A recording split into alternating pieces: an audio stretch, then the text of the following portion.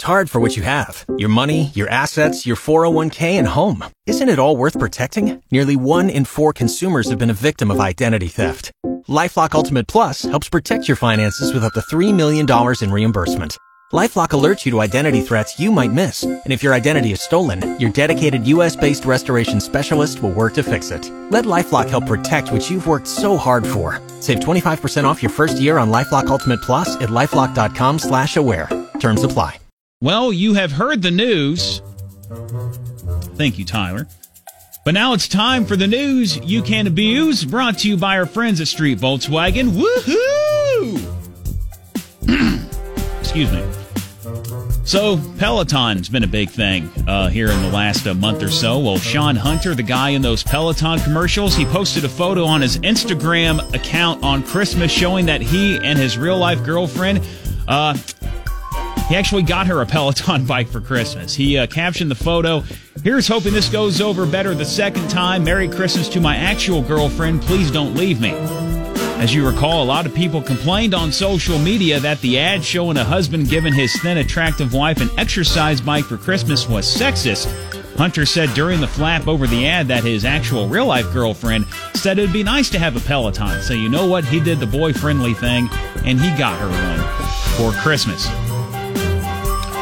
Like it or not, today is National Fruitcake Day. The fruitcake, perhaps one of the most mocked holiday gifts, is also a holiday giving tradition. It actually dates back to ancient Rome. By the 16th century, sugar was plentiful, and bakers found that a lot of sugar could be used to preserve fruits. Combined, this led to a lot of candied fruit and the exponential growth of fruitcake making.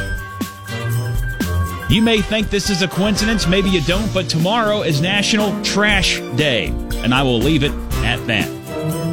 'Tis the season for giving back, but in a much different way. UPS expects nearly 2 million packages to be returned on January 2nd alone. That is an increase of 26% over last year for what's known as National Returns Day. It's a big financial hit for retailers who cover the shipping. In fact, they say it costs them twice as much than if an item was returned to the store. Last year, the total came out to $369 billion in lost sales. Now, why so many returns?